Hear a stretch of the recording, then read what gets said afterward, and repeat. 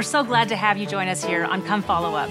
As scholars and religious educators, we're always searching for ways to help individuals and families apply the scriptures more deeply in their lives. Here on Come Follow Up, we look to enrich your daily studies of the Come Follow Me resource as we discuss life-changing principles and study the words of the prophets. We hope that our dialogue today can inspire you so that through the Spirit, you can uncover truths, experience new insights, and deepen your personal conversion. Today we're going to study together 3 Nephi chapter 20 through 26. Ye are the children of the covenant. In these chapters, Christ again administers the sacrament. He teaches the important and critical truths of the gathering of Israel and of covenants. Christ helps these people understand these critical truths by going to Isaiah and Malachi and quoting from them. He reminds them of the records fulfilled by Samuel the Lamanite and asks them to record these writings. He reminds them to search the scriptures. Christ is also going to leave these people. Those who are left are asked to minister to each other. They're asked to keep all things in common. These are absolutely critical truths for the gathering of Israel and for the creation of Zion for today. Now, Barbara, I'll be honest with everybody here. These passages were a little bit difficult for me to get through. They're really dense. You get a lot of scripture quotations from the Old Testament. So my ability to kind of engage with this scripture in a thoughtful way is limited. But you're an ancient scripture man. Still, I do New Testament, so. Okay. So for that reason, we have a special guest with us today, Dr. Joseph Spencer. Welcome, Joe. Joe's going to help us work through some of these scriptures together today. So Joseph, you're an assistant professor of ancient scripture at Brigham Young University, and you're also the editor of the Journal of Book of Mormon Studies. Correct. Joe, your work focuses on philosophy, theology, and scripture, and you have written extensively on the topic of Isaiah in the Book of Mormon. So once again, as Daniel was just saying, we really appreciate your expertise and your willingness to come and help us get through some of these wonderful scriptures today. Thank you so much. Yeah, sure. So one question I do have, I noticed at the beginning of chapter 20, Jesus institutes the sacrament, and there's a few verses on that, and then he jumps immediately into quoting Malachi and Micah and Isaiah. Why does he transition so, because he starts out with the sacrament, and then he transitions so quickly into 5 chapters of quoting scripture. So what's going on? What do we need to understand the structure of these chapters? Yeah, it's abrupt, right? It seems to come out of nowhere. Right. And especially right after the sacrament. Mm-hmm. So one thing that's actually, I think, really quite helpful here is to recognize that Jesus is picking up right where he left off on the prior day. Okay. In fact, there's actually a tiny textual variant that makes a difference here. Mm-hmm. So if you look at chapter 16, verse 17, the way it reads in current editions of the Book of Mormon, it says, "And then the words of the prophet Isaiah shall be fulfilled, which say," and then he quotes 3 verses from Isaiah 52.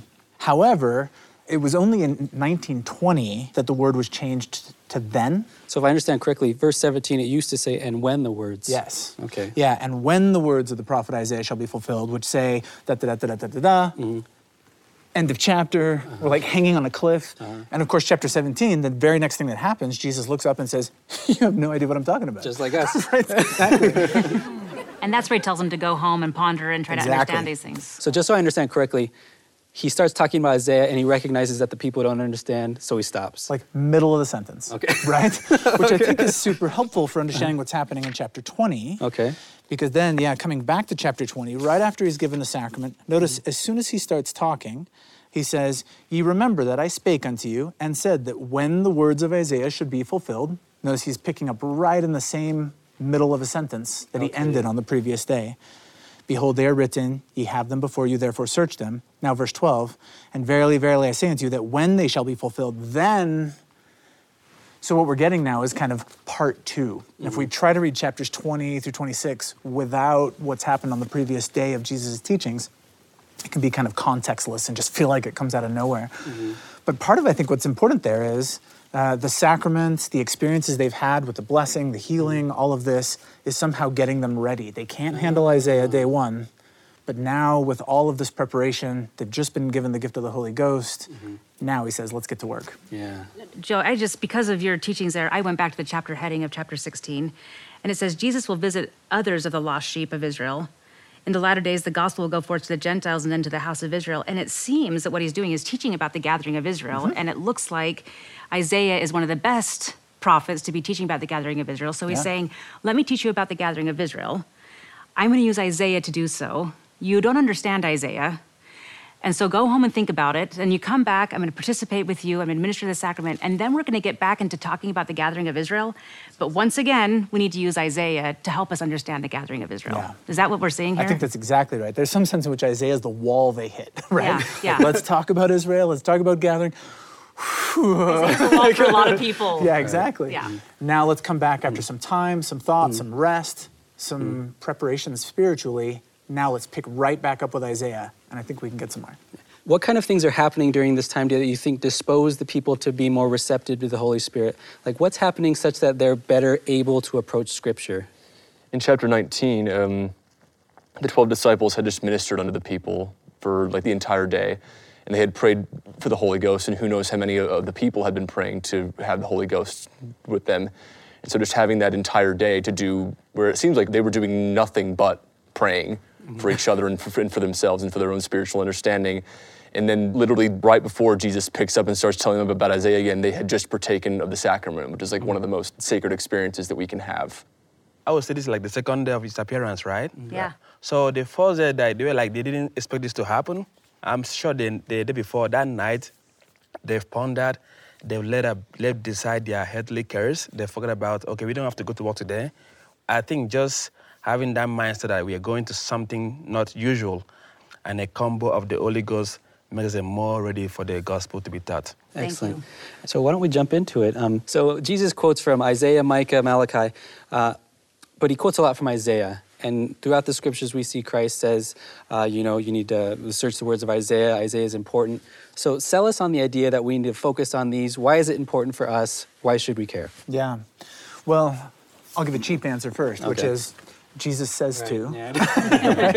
That's not very cheap. Just saying. But low-hanging fruit. But the reason I do think that's important is, we read the Book of Mormon, the sermons that we get fired up over are sermons on atonement and resurrection and what does all that mean? We get to 3rd Nephi and we're like, we like that he blesses children. Mm-hmm. We like that he gives the sacrament.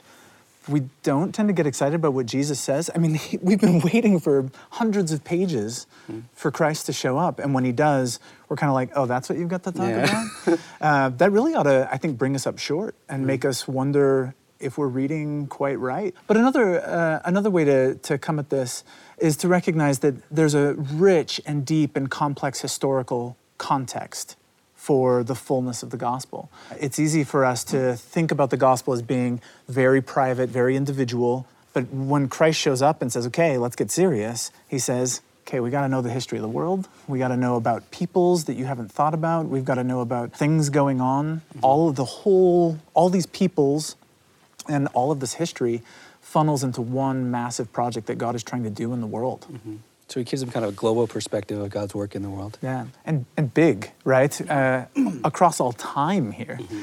If we're supposed to care about Isaiah, it means not just care about people around the world and outside of my circle right now, but 2,700 years ago, right? Mm-hmm. And what was happening 2,000 years, this matters. Mm-hmm. And recently we've had a prophet who says we need to be gathering Israel on both sides of the veil. Clearly he's talking about from the beginning of time through the end of time, through all eternity, our responsibility is to be gathering Israel. And that's what Christ is talking about here. The critical role of these people and all people that are covenant Israel, per se, to gather Israel, to gather all people into the house of Christ.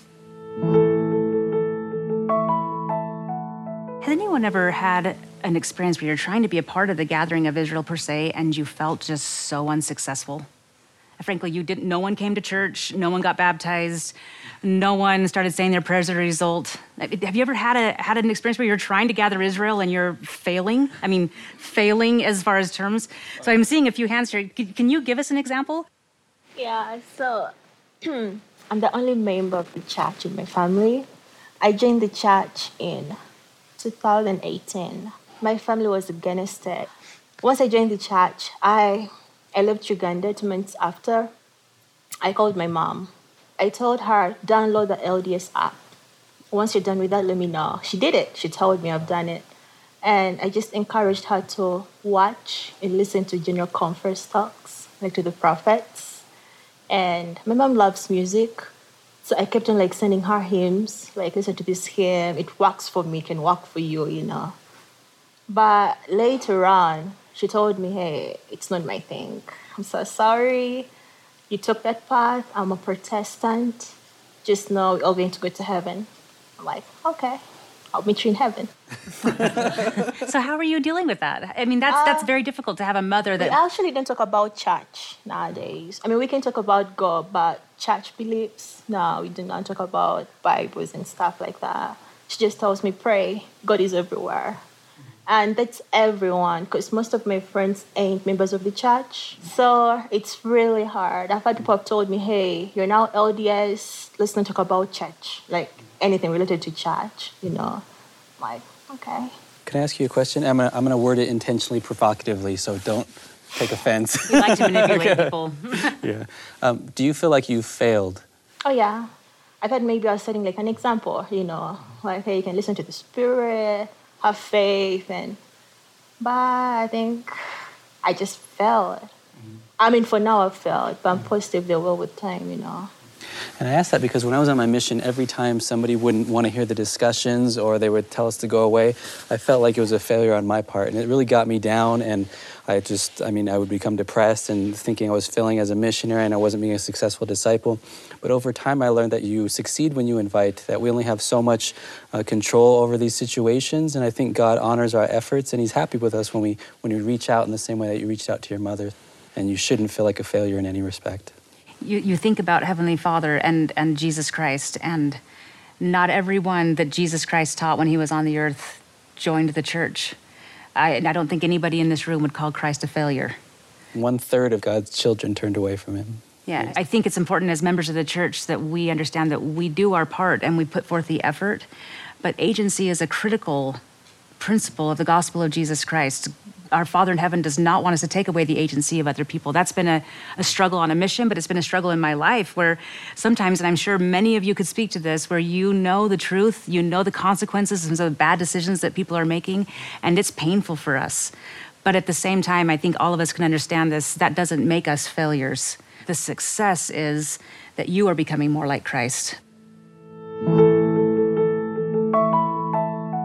So clearly throughout these chapters when Christ is speaking to us, he's talking about covenants. This is clearly a priority for Christ. So what I want you to do is go with me to chapter 20, and we're actually going to mark, if you would like to mark, I love to mark my scriptures, so I want you to at least follow with me the times that Christ uses the word covenant. He explains it throughout the scriptures, but actually the word covenant itself. So in chapter 20, we're going to go to verse 12. I say unto you, and when they shall be fulfilled, then is the fulfilling of the covenant which the Father hath made unto his people, O house of Israel. Then you turn the page to 3 Nephi chapter 20, verse 19. For I will make my people with whom the Father hath covenanted.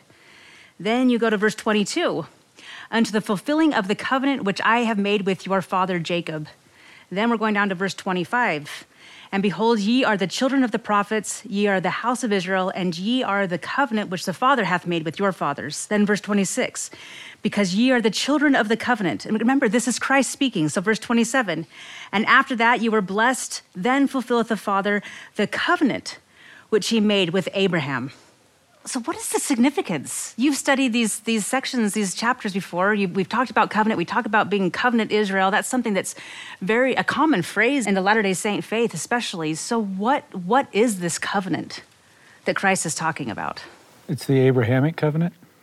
Thank you. What do you mean by that? It's the Abrahamic covenant. We talk about it, but what does that really mean?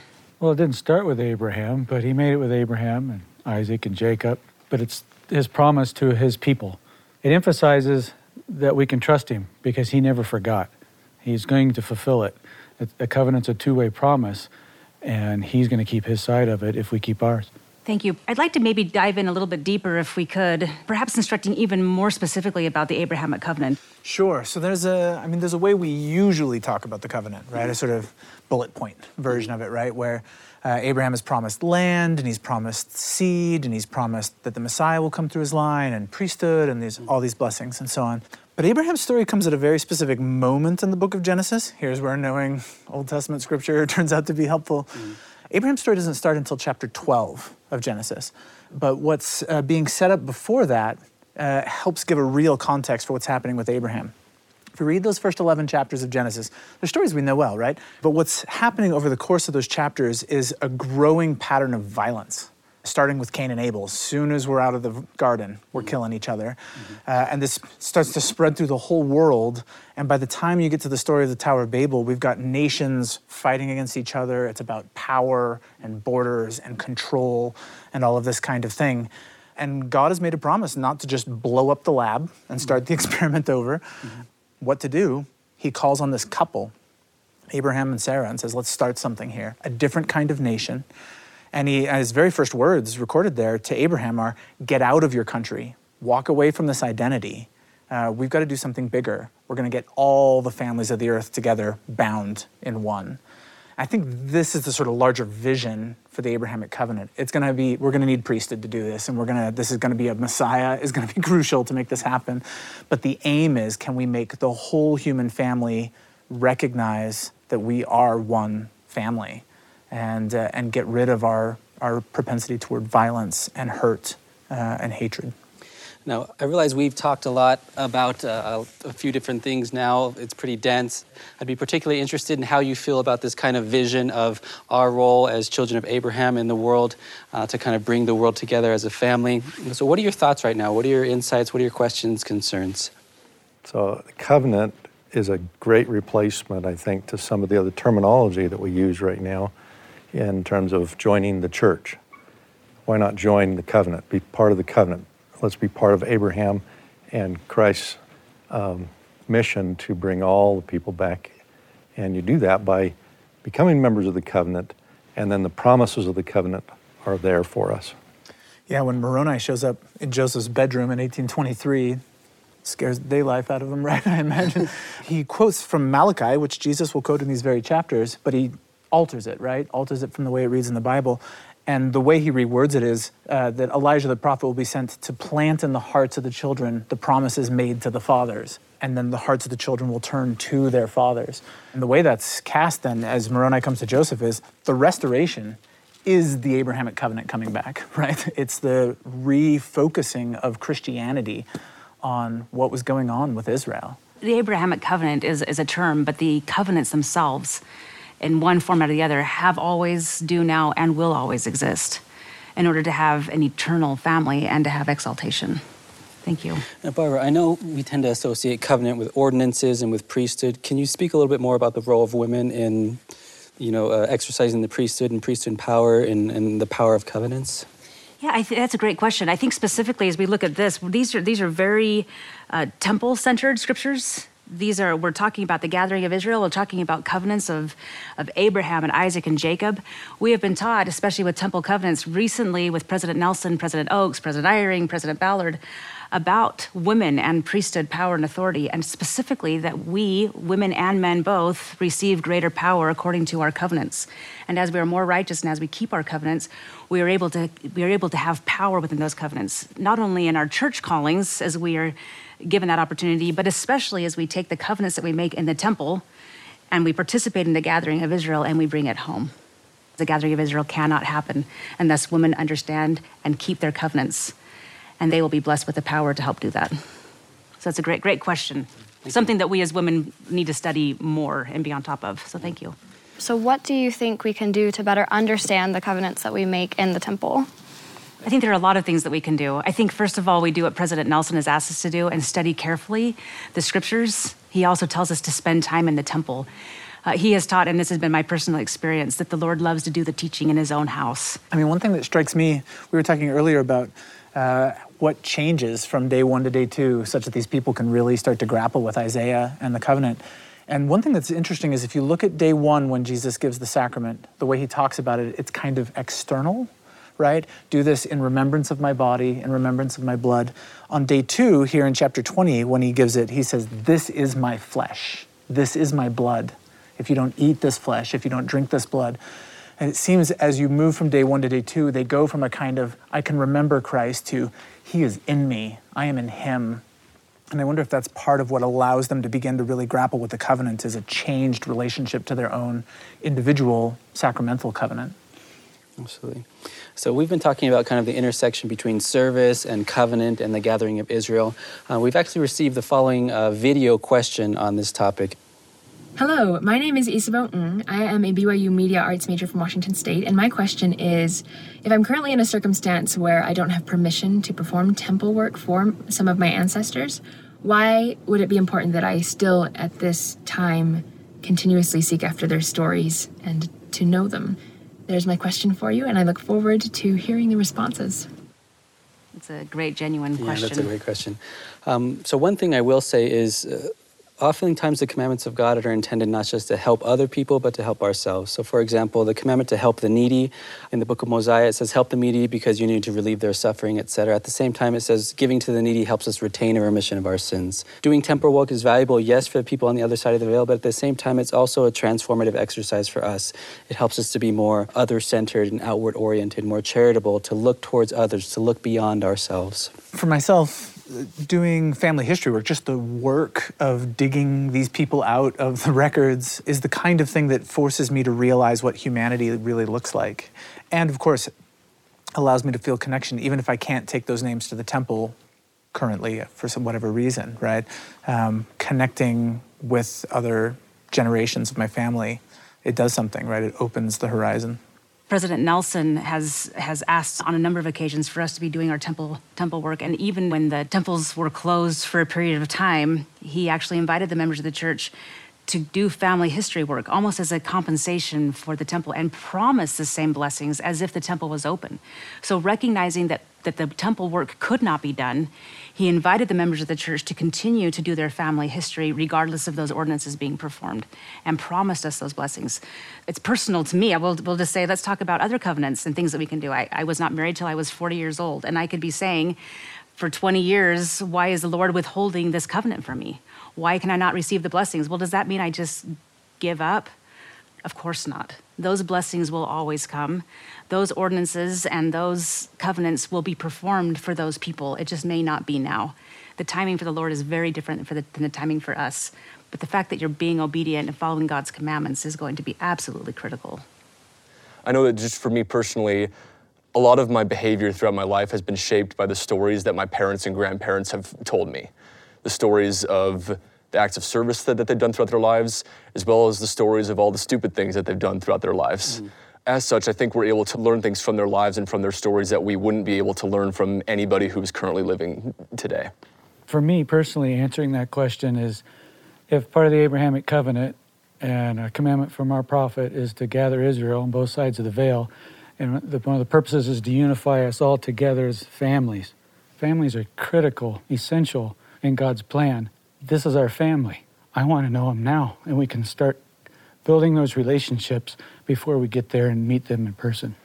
What do you think is the spiritual value of looking at God's work as more on a global scale than on an individual scale? What kind of work does that accomplish? I think that when we are outward looking, we're focusing on charity, and that's an example of how Christ is. He's an outward looking charity. What can I do to serve others? And his whole purpose and the purpose of the Father is to bring to pass, as we know, the immortality and eternal life of man. And Christ, I believe, is trying to help us to see that as well. Yeah. Of course, we are concerned about our salvation and our exaltation, but we can never be saved alone. I can't imagine being saved by myself. That would be hell to me, frankly. Heaven to me is my family and friends and those I love, and hopefully those I'll be able to serve in the future. And I think that's probably similar with Christ. Yeah, I mean, I think you're absolutely right. And if you were to trace out in the scriptures signs of spiritual maturity, what do spiritually mature persons like? One of the things you'll see is that spiritually mature persons turn outward. Think of Lehi when he gets to the tree. He eats it, he sees, oh, this is so delicious, and he turns around and looks for his family. Think of Enos when he's praying. He prays for himself, please forgive me, God.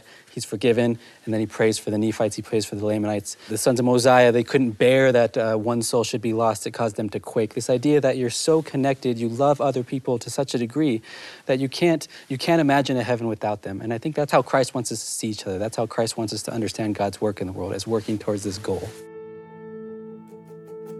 Joe, we'd like to thank you specifically for being here with us today, and thanks for your insights and your comments and your study of the Book of Mormon. We'd also like to thank all of you. Thank you for your study of Come Follow Me. We appreciate your work and your efforts in that area.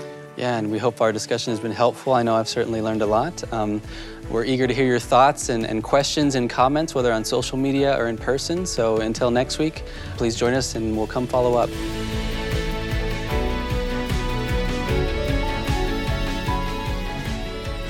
Come Follow Up is a production of BYU Broadcasting.